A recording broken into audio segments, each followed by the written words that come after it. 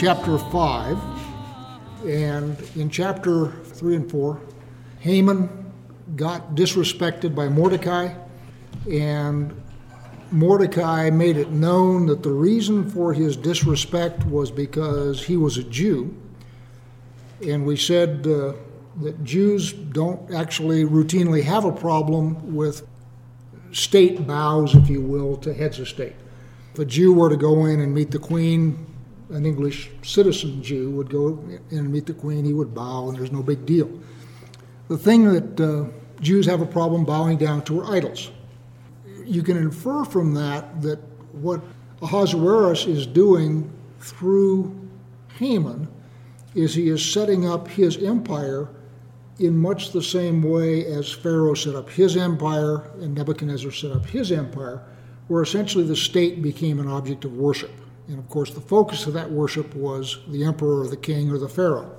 Because if that's not the case, for Mordecai to put all of his countrymen in danger by stepping up and saying, I'm doing this because I'm a Jew, and if the only reason he's doing that is because he's got a fit of pique, then he's not really a hero, he's just kind of a jerk. So you have to look for something deeper than just Mordecai is upset at the elevation of Haman, who happens to be a jerk. It's got to be something more than that. So anyway, Haman goes into the king and offers him a bribe of 10,000 talents of silver to allow all the Jews in the empire to be killed. And the way he casts it is as these Jews are not loyal to you. They follow their own laws, they follow their own customs. So really, O king, I am doing you a favor by taking these malcontents out of your empire.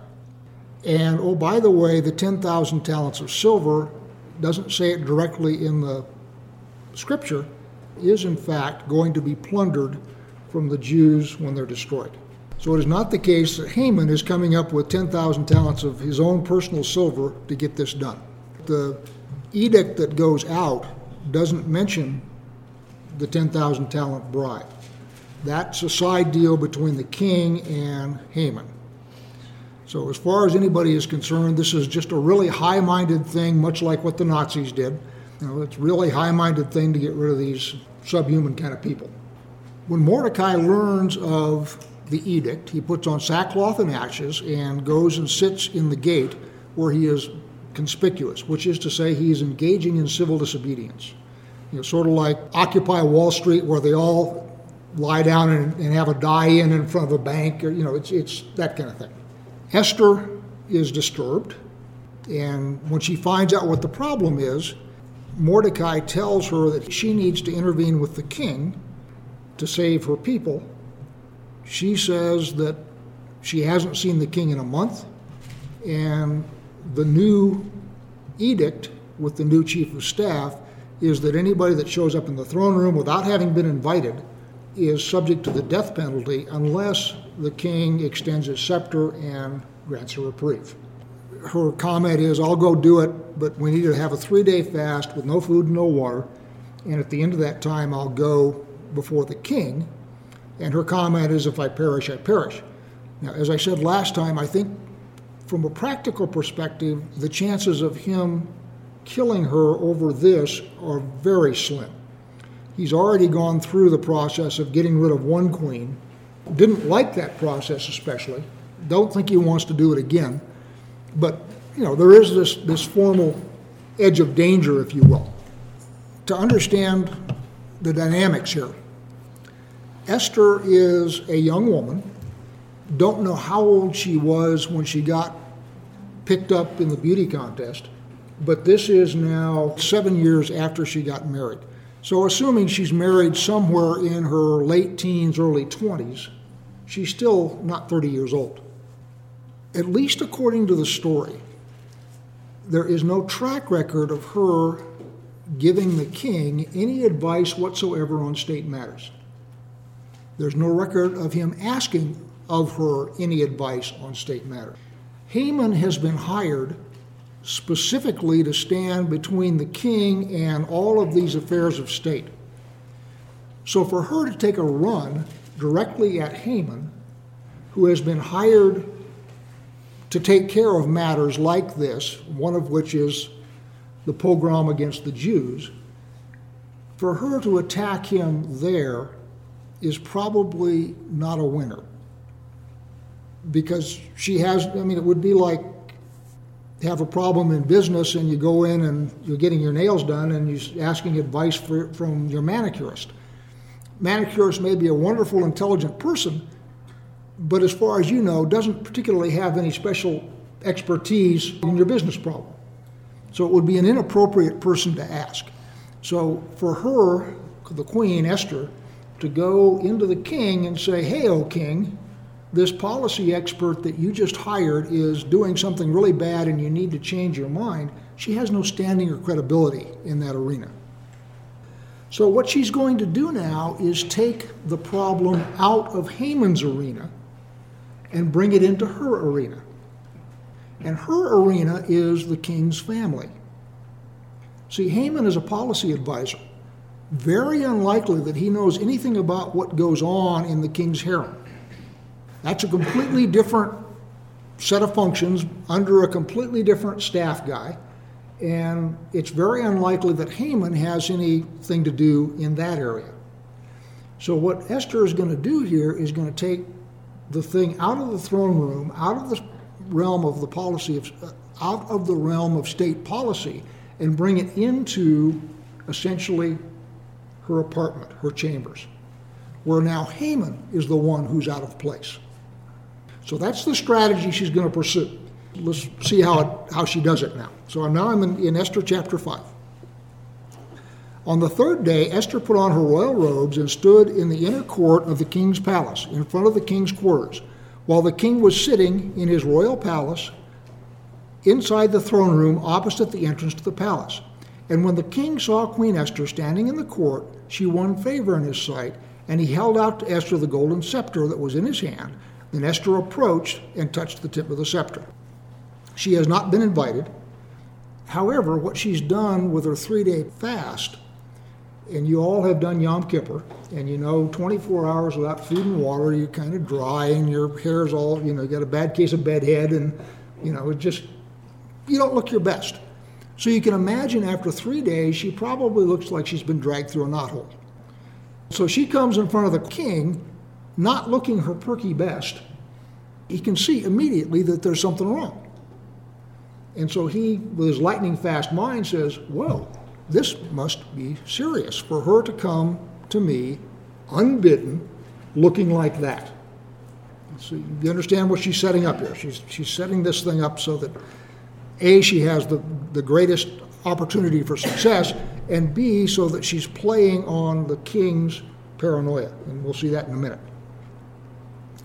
Verse 3, and the king said to her, what is it, Queen Esther? What is your request? It shall be given you, even to the half of my kingdom.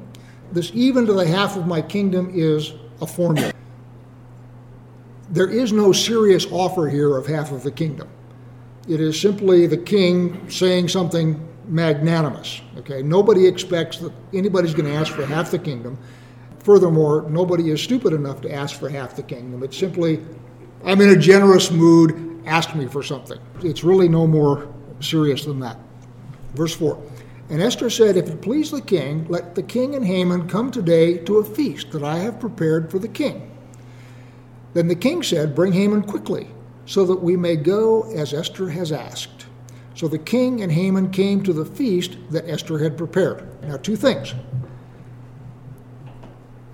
Notice now that she has brought the king and Haman out of the palace, out of the area of state, into her chambers, which is now family space. She's also setting up, you and I haven't been together in 30 days, Esther, and you've asked me to come to a banquet. What's this jerk Haman doing here? In the normal ebb and flow of a marriage, if it's been a while since you've been together, and one of you has asked the other one, hey, come on into my chambers here, why are we bringing Haman along on this? So what she's doing now is she's sowing the seeds of paranoia in the king's mind. Now, the other thing to notice is, and you'll see this more and more as we go through, The king enjoys jerking Haman around. He has set Haman up in a very powerful position because he's the interface between the king and the kingdom. And so one of the things that the king does to sort of make sure that Haman understands that he's the king and Haman is not, is he'll just reach out and jerk him around just because he can. So when Queen Esther invites the king and Haman to come in for the dinner, it's just, hey, get Haman in here, we're going to supper. And Haman is expected to be there. Haman, of course, being the toad that he is, puffs up and, oh, wow, look at me, I'm being honored. But the underlying subtext is we're going to supper, you're coming, let's go. Verse 6. And when they were drinking wine after the feast, the king said to Esther, what is your wish? It shall be granted you. And what is your request? Even to the half of my kingdom, it shall be fulfilled. Then Esther answered, my wish and my request is, if I have found favor in the sight of the king, and if it please the king to grant my wish and fulfill my request, let the king and Haman come to the feast that I will prepare for them, and tomorrow I will do as the king has said. You've all heard Scheherazade, right? 1001 Nights. It's an Arab story. The story is there's a king, and what he does is he marries a different woman each day and has her killed the next morning. Scheherazade is chucked up as the next one in the king's queue, and she goes in and spends the night with the king, and what she does is she tells a story. And she's apparently a really good storyteller. And she leaves it at the end without being finished. And she says, just have to wait till tomorrow night to hear the end of the story, O Sheik. So she comes back the next night and she tells the end of that story and she starts another one. And this goes on for 1001 nights. At the end of that, the sheik finally says, fine, you're my wife. You're no longer in any danger. So Esther is doing the same kind of a thing here. So what she's doing is she's set this big feast up. She's brought the king and Haman in. They've had this wonderful feast, wine, good food, good conversation, the whole 9 yards. And the king says, okay, now, why did you ask me for this? And oh, by the way, parenthesis, you've got to be asking for something because Haman is here. You didn't just invite me. So this has to be some kind of a request that you have. And she does the Scheherazade bit and says, let's do this again tomorrow night, and then I'll tell you what my request is. Verse 9. And Haman went out that day joyful and glad of heart.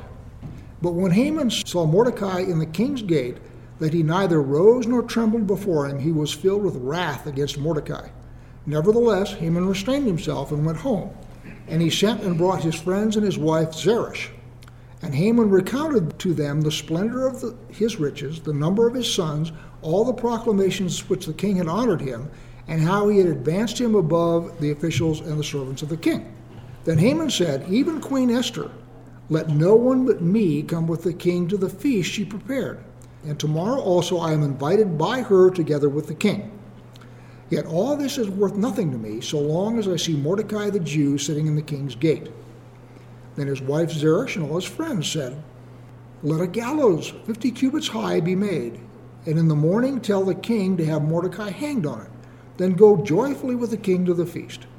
This idea pleased Haman, and he had the gallows made. All right, now remember, Haman has hesitated up until this point to single out Mordecai.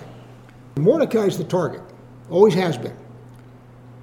But he can't go to the king and say, there's this one guy that won't bow down to me, O king, we need to get him killed. Because then he looks in front of the king like some petty vindictive fool. Whereas if he elevates to an affair of state, you have this people that is not following your laws, O king, and oh, by the way, one of them is this guy Mordecai, and he takes them all out, then it looks like an affair of principle. So the question becomes, why now does he change his tactics? First part of the answer then is that he is feeling like he's riding pretty high and he can risk it. Okay, that's certainly part of it. I think perhaps the other part is Mordecai is visible. And the longer Mordecai sits there and is visibly defying him, the more probability that there is going to be some other difficulty. He's really got to take care of Mordecai before Mordecai's rebellion spreads. And the idea on the first one, where he gets the edict that we're going to take out all the Jews, the idea there is that Mordecai becomes terrified and quits. Falls on his face, begs for mercy for his people. In that case, Haman is won. That's the idea. Didn't happen. So now we have a problem because Mordecai is doing civil disobedience, and if that goes on long enough, we have a more serious problem than just this one Jew won't bow down to me. Couple that with, I've just been invited into the king's wife's chamber for dinner. I'm riding real high. This is the time to do it. This is the time to take that risk. So now we're down to chapter 6. On that night, the king could not sleep, and he gave orders to bring the book of memorable deeds, the chronicles that were read before the king. And it was found written how Mordecai had told about Bigthan and Teresh, two of the king's eunuchs, who guarded the threshold and who sought to lay hands on King Ahasuerus. And the king said, "What honor or distinction has been bestowed on Mordecai for this?" Why can't the king sleep? I will suggest that the big thing that's going on right now is paranoia, because he has elevated Haman to the top spot. He's between the king and the empire. The king's family is not part of Haman's duties. Now all of a sudden Haman is invited and involved in a tete-a-tete with his wife. Maybe Haman is too powerful. Maybe I have set something up here that is not going quite the way I hope it would go. And oh, by the way, what's the deal with the queen and Haman? I will suggest that a possible thing that's going through his mind is he's becoming a bit paranoid, which is what Esther has set up.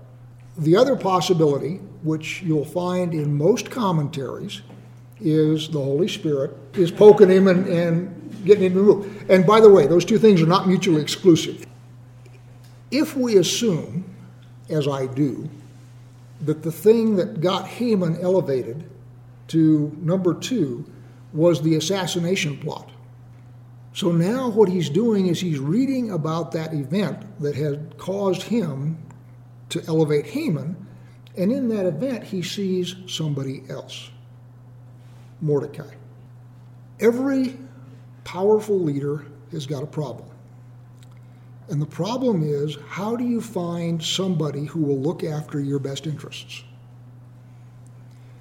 It is no trick whatsoever to find somebody that'll do what you'll tell him to do. Surrounding yourself with guys that say, I need this, go get it, fetch it, that do what you tell them to do is no problem at all. Those people are a dime a dozen and they're not very valuable. They can be replaced.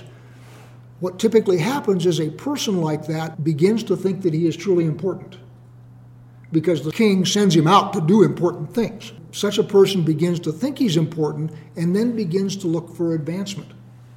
That typically gets them removed because really all they are is doing what they're told.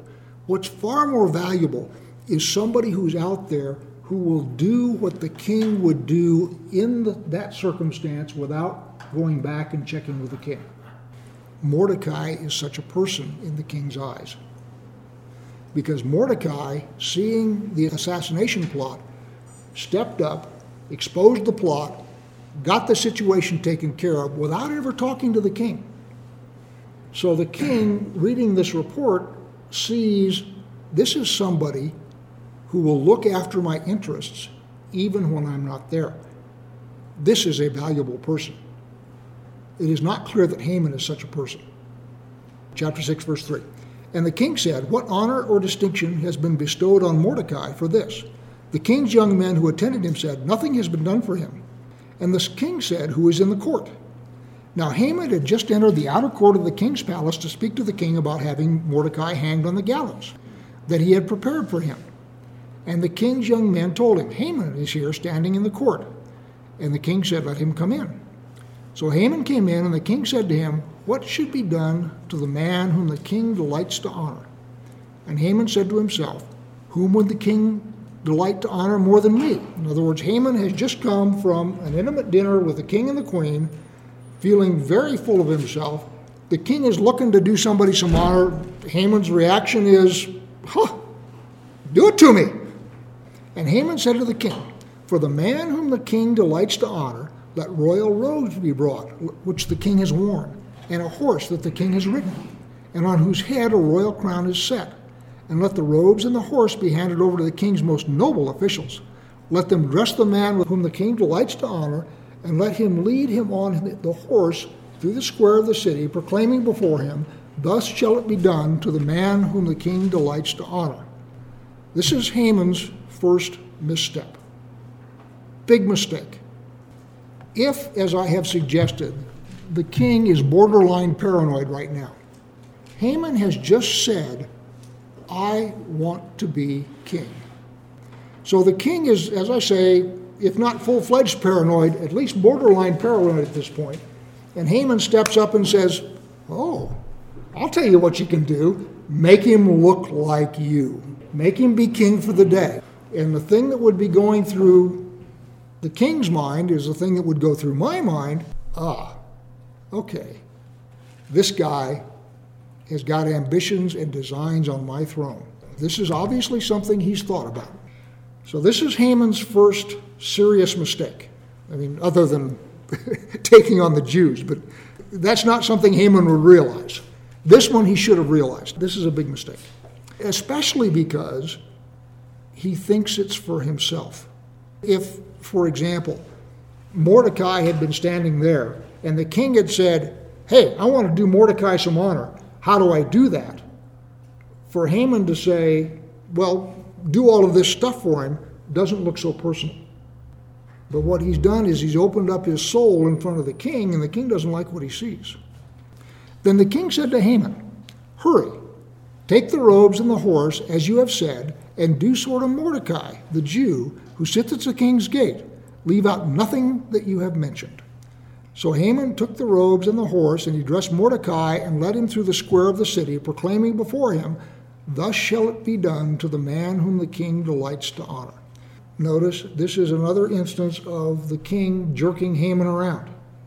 And what the king is doing here is the king is demonstrating to Haman, you are number two.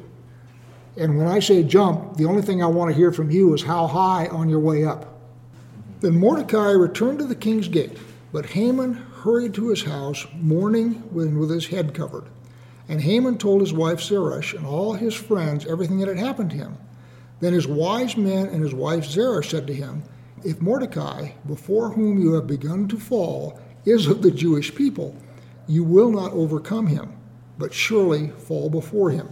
Now, I don't know why they didn't give him that advice several paragraphs ago, but they didn't. 14.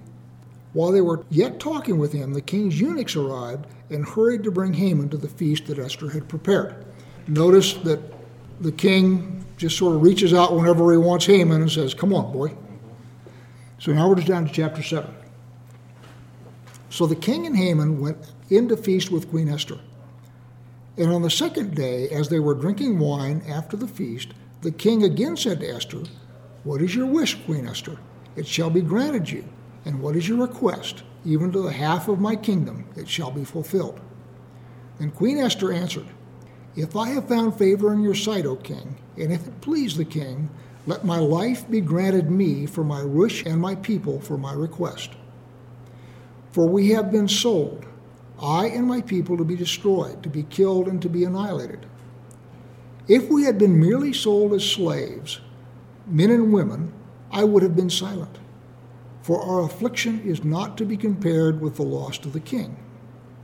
So what she's saying here is, I want myself and my people to be spared. If the decree had simply been to sell us as slaves, I wouldn't have said a word because we would have still been of use to the kingdom. But what's going to happen now as we're destroyed is the king is going to suffer a loss. He's going to suffer a loss of our talent and our energy and everything else. So this decree is going to be a loss to the king. And notice how she's phrasing this.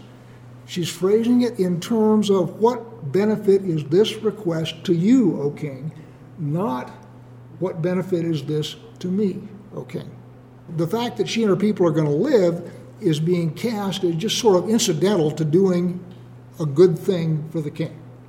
Which, by the way, of course, is how Haman cast the destruction, which tells you something about the king. Verse 5. When King Ahasuerus said to Queen Esther, "Who is he and where is he who has dared to do this?" So at this point, he still does not know she's a Jew. And I don't know whether he remembers the decree to have the Jews, sort of like, yeah, I signed lots of papers. Oh, I did what? I just don't know whether he realizes that. Verse 6, and Esther said, a foe, an enemy, this wicked Haman. Then Haman was terrified before the king and the queen. So at this point, Haman recognizes he's been mousetrapped. He has been sucked out of his arena of power and expertise, which is the court, and has been sucked into her arena of power and expertise, which is the bedroom. He has been set up with a tete-a-tete between himself and the king and the queen, and all of a sudden lights are going on and saying, whoa, this really looks bad. And he never even saw it coming. And by the way, that's going to play into the later part of the books, because one of the things that we've said in the past is there's sort of 4 different temperaments of leadership in exile for Israel. You've got Joseph, you've got Moses, you've got Mordecai, and you've got Daniel, who are the 4 great leaders of the Jewish or Hebrew people in exile. Each of them comes from a different tribe. Joseph comes from Ephraim, and Joseph is a good bureaucrat. If you're in exile for a while, you want Joseph in charge because things will go really well. He rises to the second place in the kingdom. He takes care of his own people. Everything goes well. The next one is Moses. Moses is a Levite. Levites are hotheads. Levi is capable of going up in front of Pharaoh and looking him straight in the eyes and saying, I'm going to talk, you're going to listen, O Pharaoh. Joseph does not have that in him. He doesn't even go to Pharaoh to ask to bury his own father. He sends the message around from the side. Not a confrontational guy. Moses is. Moses is very confrontational. And then the third one is Daniel. And Daniel's from the tribe of Judah. Daniel is also a capable administrator. But Daniel is lethal because Nebuchadnezzar's advisors and King Belteshazzar all take a run at Daniel. And Daniel is able to parry the thrust and basically destroy the people who come after him. So he doesn't go looking for trouble. He's a very competent administrator, just like Joseph is. But when he has to, he's able to get up there and whack people. The fourth one is Mordecai, who's from the tribe of Benjamin. And if you remember the prophecy that Jacob gave to his sons on his deathbed, Benjamin is a ravening wolf. And Esther, by the way, is also of the tribe of Benjamin. So Esther and Mordecai are of Benjamin, and they are lethal. And furthermore, Haman never even saw it coming. He never recognized that there was any danger until he was dead. And what's going to happen later on, remember I said that it's something like 60 days between the destruction of Haman and the going out of the second decree. The second decree only goes out when Esther has a second audience with the king and comes in and says, hey, O king, we need to do something here because he has not been inclined to do anything. And what I will suggest to you, and I'll suggest it again when we get there, is I think Esther has got him a bit spooked because he sees what she and her cousin are able to do to Haman without anybody seeing it until the axe falls. And he says, what if they decide to come after me? So she's, by this business here, has established herself as a power player. And so when she goes in the second time and asks for the second decree, I will suggest that he's probably a bit nervous, as I say, as he should be. So verse 7.